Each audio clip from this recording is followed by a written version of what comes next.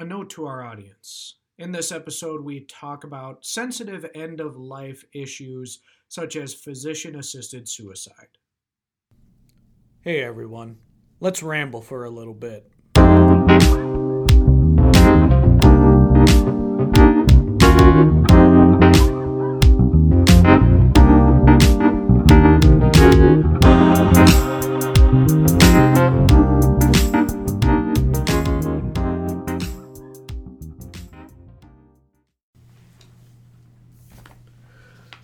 Well, hello everyone, and welcome to another edition of Theological Ramblings. As always, I'm your host, Pastor Phil Janish, and with me we have Pastor Tom Fricke, the exuberant. Hello, Phil. How are you doing? And we have Ross Henze, the stoic. Yeah, that describes me well. Thank you. So in this episode, we're going to take a brief break from our journey through the Catechism. If you have listened to our previous episodes, you may remember when we covered the 5th and 6th commandments, we encouraged you, the audience, to submit any questions you had about those commandments. And we actually did receive 2 questions, so I thought we would dedicate an episode to covering those questions. Now, the first question regards the 5th commandment. One of our listeners writes, could you give information on end-of-life applications? Do we have to continue to be hooked up to artificial means to continue living? Or can everything be disconnected to allow you to die peacefully? So this audience member is asking about end-of-life issues. So before we tackle the specific application, Tom, what principles from God's Word do we have to keep in mind as we talk about end-of-life issues?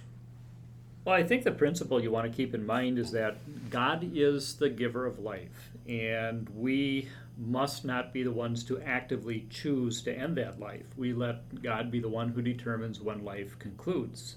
That's what he means when he says, you shall not murder. But in the case described, there is some room for judgment. The question really is, are we, by artificial means of life support, extending life, or are we just prolonging an individual's death? And God may make that clear as time goes on, that the individual is just going to be dying, and the death is quite imminent. But, the question is this artificial means of life support all that's keeping you alive at this time? Is it an extraordinary means? And can that extraordinary means of life support be removed? And we have some room for judgment on this. And as Christians, I think we can, in good conscience, when it becomes evident that a person is going to die, if these are artificial means of life support, then we have the opportunity to, we can just, in good conscience, say, yes, the Lord is pointing us in a certain direction. Why keep this person on a machine any longer? The question then comes up is, are all the family members going to be at the same place? Some people may arrive at the decision that, yes, I'm ready to say goodbye sooner than other family members, and that raises another question at that point. Yeah, that opens a whole nother can of worms. So in regards to that specific question, is it permissible to take someone off life support and allow them to die? Now, some of you may remember a while back there was a woman named Terri Schiavo who, due to a brain injury, was in somewhat of a vegetative state, and Terry's husband wanted Terry's feeding tube removed and allow her to die, while her parents wanted to keep her on life support. And so a legal battle ensued, and this all blew up in the media. So what would we say about issues like this? Is it permissible to take someone off life support and allow them to pass away? Ross, we'll let you respond. Well, first of all, that is a very, very serious question, and it is not an answer that you want to automatically just jump to. You want to spend a great deal of time, thought, and prayer over that very question. The thing that you you need to really begin to try to resolve, is the Lord making it clear that he is going to take this person home? And is the person alive only by artificial means? Are the kidneys stopped working? Is the brain the only thing, artificial? Is it keeping the heart beating so that the brain thinks it's still working? And all of those different kinds of questions. So you really have to rely an awful lot on the doctor. And usually a doctor has to do this in consultation with another doctor. And so it's not just one person's decision. So is the Lord making it clear that he's going to be taking this person home? And then if that is the case, the answer is yes. You could say, let the Lord take them home. You could take them off the ventilator. You could take them off the life support. And you could make them as comfortable as possible and then leave the rest in our Lord's loving hands. The question comes in the example that you had cited, is that what happens when you're taking away, someone is in a vegetative state, but you're going to take away the food which keeps them alive. So if you stop feeding them and then in essence they starve to death, again, it's really a matter of, is the person about to be taken home and is being kept alive by artificial means? That's one thing, versus let's take the life away by restricting all nourishment so that they're not able to live. So everything like this, it's not always black and white. You have to be very cognizant of that, and many times it's very gray. So that's why these are decisions that are made in consultations with pastors, with family members, and especially with doctors. One thing I would say to this to make everyone aware of, there is something called a do not resuscitate. So this is an armband that you can have placed on you ahead of time, and it makes it very clear to the hospital staff, to the EMTs, anything like that, that I do not wish to have heroic measures to try to save my life. If the Lord is going to take me home, let me go. I'm aware of that. I know that I have this heart condition or whatever the case may be. So that is something that you might want to also consider, but in consultation again with family and with your doctor. Yeah, thank you. Well said. There's just a lot to consider under this issue. So thank you for your guys' thoughts. Now let's talk, we've kind of touched on it a little bit, but this is a related issue. Let's talk about physician-assisted suicide. Audience, you may have heard the phrase, the right to die with dignity. So if a person has a terminal illness that will greatly reduce their quality of life as the illness progresses and cause the person a tremendous amount of suffering as the illness progresses, some people will say it's better to just die with dignity. It's better to let a doctor administer some drugs that will quickly and painlessly end a person's life.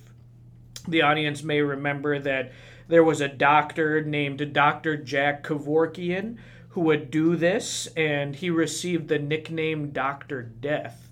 And in a large part because of him popularizing this, currently in the state of Oregon, it is legal for doctors to prescribe lethal drugs to enable terminal patients to take their own lives. So what would we say to something like this? Tom, we'll let you go first. What we would say is that for physician-assisted suicide, that's wrong. I mean, this is what the fifth commandment is about. You shall not murder. The principle that God gives life and that he is the one who is permitted to end that life, we're violating that principle if we choose to take that life of our own accord. So we should not be seeking to or choosing to actively end an individual's life. We're not making that decision in that case with a prayer, not my will but yours be done, Lord. We're saying, I want my will to be done here in this kind of a case. So I think we're standing on solid ground if we keep in mind what Paul said. If we live to the Lord. If we die to the Lord. And either way, we are the Lord's. And this is a very important thing for us to keep in mind. Yeah, thank you, Tom. Ross, did you have anything you'd like to add? I think Tom said it well. It's really not our call to make, to end a life under those kind of circumstances. It's really not. And I think when we get to the next question, I think it will provide a valuable understanding of one of the blessings or why we don't want to do that. Yeah, well then let's jump to that. So my next question is, how does the concept of the Christian cross play into this? Now, that's a term, so it might require some explanation. Ross, we'll let you go first. I believe what we're talking about here, the Christian cross, is let's say I have some kind of suffering that takes place in my life that God has visited me with, whether it be cancer, whether it be arthritis, whether it be a heart condition, and I have these issues which are going on in my life. This is the cross which God has given me to bear. And this is just a wonderful opportunity for the Christian now to turn to God and say, Lord, I'm really going to need you to pick me up and carry me, because this is hard for me to handle on my own. I need you. I need you to keep your promises. I need to know that you're going to be there, that you will never leave me, you will never forsake me, and that you will help me through, and that I know in the very end I have an opportunity to one day see you in heaven. And the one thing that kind of compares this with is the question that was just prior to this. The Christian cross that we suffer with, you have to understand what amazing opportunities are provided for us to now witness our faith. In my career, I have seen so many instances where members of our own congregation and other congregations have had an opportunity, they've been diagnosed with cancer, they know it's terminal, and they will seek people out and tell them, I know where I am going. I want to tell you where I am going. What a wonderful, wonderful gift. Recently, my brother-in-law passed away. And in his final days, he saw this as his ministry, to be able to share with anyone who would listen, this is my faith. I know where I'm going. I want you to hang on to that same faith as well. And we maybe sometimes fail to see that through something that I suffer with, I can now share my faith and affect multiple folks through a witness of my faith. Thank you. Tom, would you like to add anything? Yeah, in today's world, one of the buzz phrases we sometimes hear is death with dignity. And people talk about dying with dignity. The fact is, there is no dignity in death. God just takes that dignity away. But that really is a blessing for us. It can be humbling, humiliating to go through the process of dying. Well, okay, fine. If that means that I now have to learn total dependence on God through my suffering, through my cross, in the end, that's a blessing, because the God of grace, His grace actually demands that I put myself totally in His hands. So what God is doing at those times, He's loosening my grip on the things of this life. He's preparing me for home, making me yearn for the joys of heaven as I become weary of suffering and the problems that sin has caused in this world. And that's ultimately a good thing. As a Christian, that's what our faith is all about, and it's what we live for. There are other blessings here too. I mean, you have a chance in the middle of your suffering to pray, and also to pray for others. And as Pastor Anzi mentioned so clearly, the opportunities that a terminal Christian has, a Christian who is about to die and knows that they're going to die, to simply give testimony to their faith. They're often amazing. And the testimonies that people give are just wonderful testimonies to the blessings that God has worked in their lives. Mm-hmm. Yeah, as you guys are saying this, I remember one member, even in my short time ministry, I do remember one member going and visiting him in the hospital and thinking, all right, what am I going to say? This guy is about to pass away. And I don't remember anything I said, But I remember quite a few times he just said, Jesus is my Savior. I know where I'm going, And it was kind of one of those times where the individual ministered to me as opposed to the other way around. So that was a huge blessing.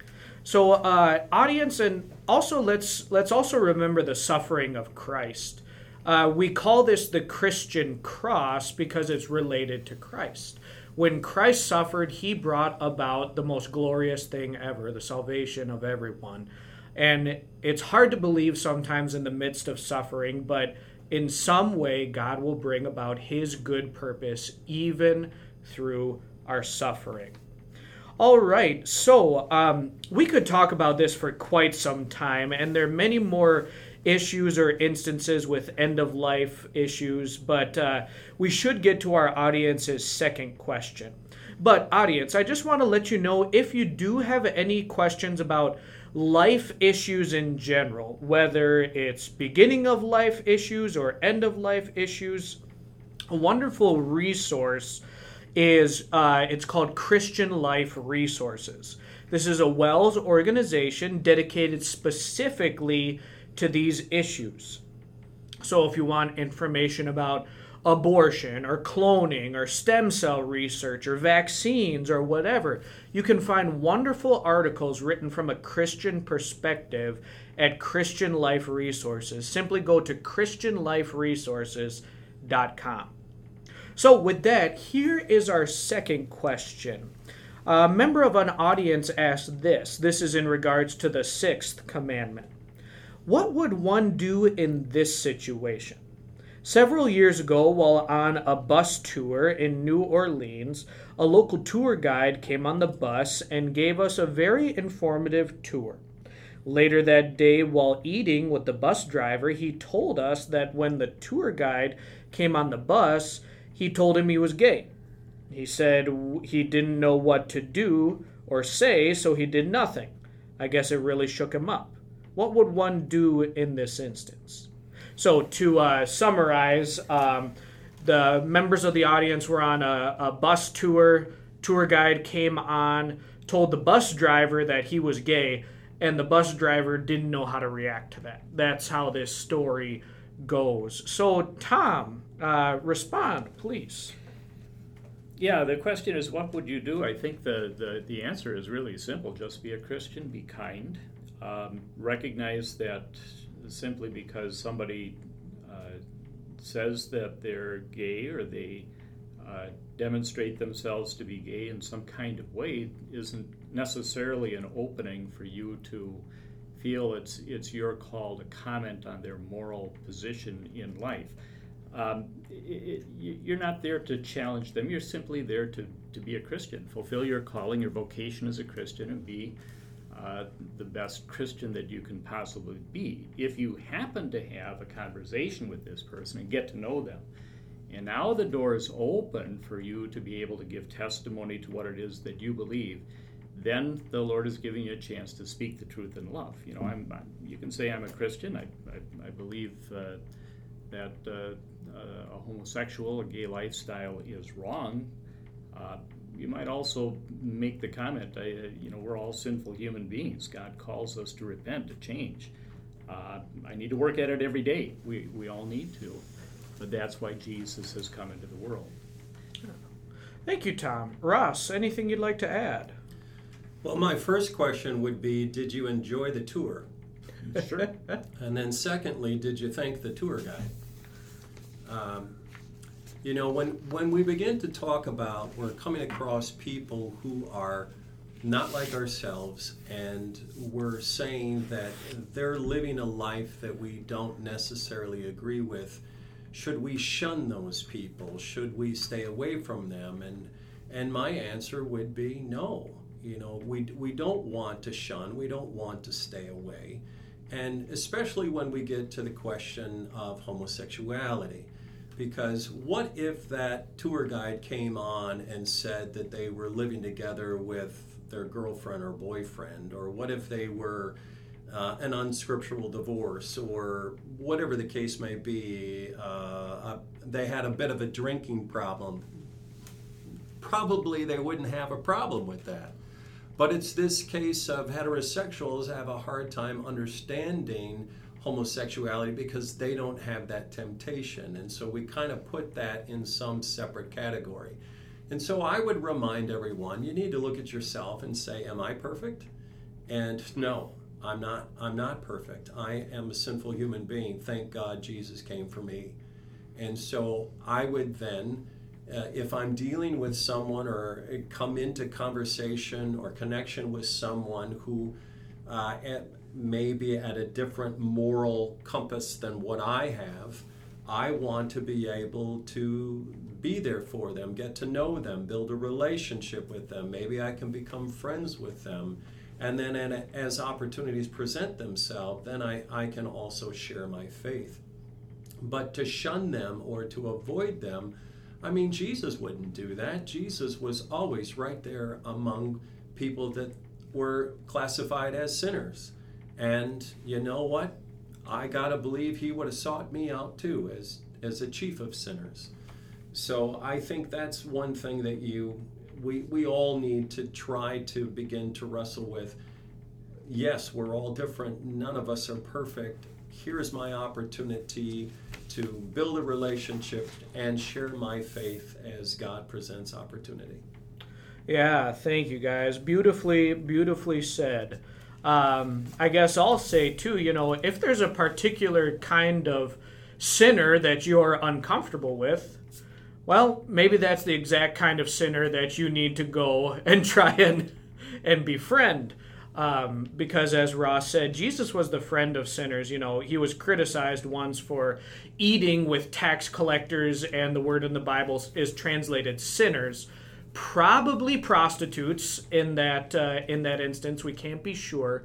But Jesus was willing to associate himself with what we would consider the really bad sinners or whatever. So, yeah, we just need to be Christians to them, and we can be friends with them and be kind to them. Absolutely. Well, audience, those were your questions.